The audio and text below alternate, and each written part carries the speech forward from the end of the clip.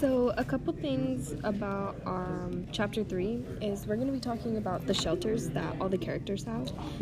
We're also going to be talking about the secret place in the jungle that this one of the characters don't want everybody to know about. And then we're going to be talking about the characters individually and what they represent right now in chapter 3.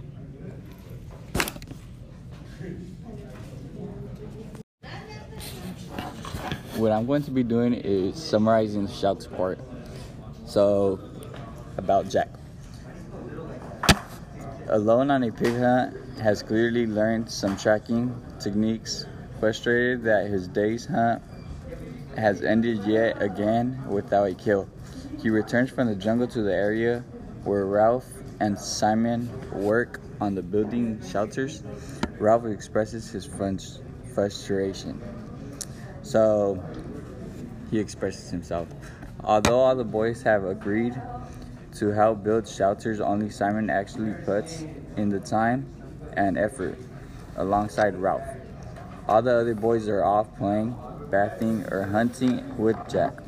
Even though Jack and his hunters have failed so far to produce meat, Ralph emphasizes the need of sturdy shelters, while Jack insists that he and his other boys need meat and tries to explain his compulsion to hunt. This difference and the So to summarize, what he had said was that everybody individually is making their own shelter. They're trying to keep their composure while they're making this to have them express who they are and what they do. Ralph also, going back to Ralph, emphasizes the need for shelter.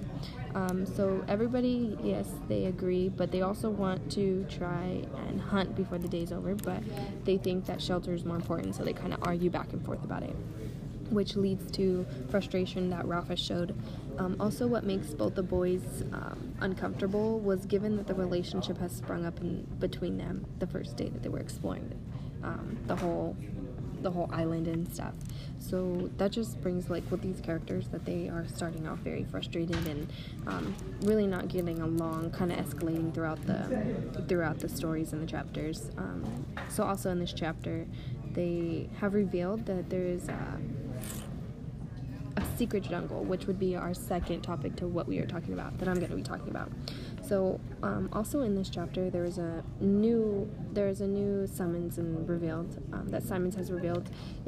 He has a secret place in the jungle. It's sort of a hunt formed by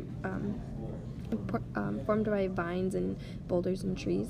So after helping Ralph with his shelter all day, he sneaks off to his shelter, pausing first to help the little ones gather some choice of fruit and making some that he hasn't been, and making sure that he hasn't been followed the whole time, so he can technically keep it to himself, so nobody else can go in there with him because he's being selfish. So which looks right now that could lead to problem and escalate with frustration and stuff. Good job. So the next thing that someone else is going to be summarizing is our characters and what kind of behind the scene type of what they do and who they are and who it might lead up to, or what it might lead up to.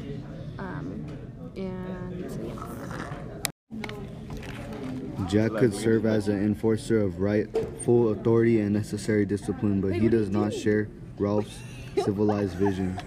He is fast, losing the traces of civilization and tuning into his animal self, crouched dog-like and reacting to sudden bird cry with a hiss of indrawn breath.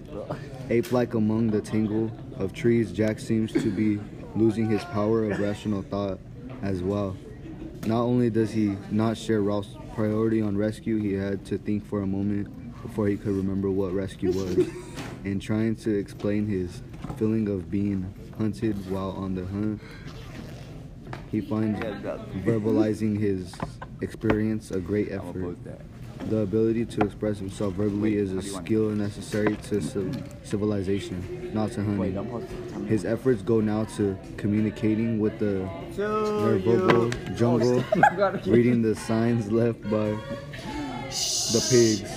Whereas Ralph can control his impulses for good of the community, Jack puts all his focus on developing his impulses. In this case, he needs to hunt.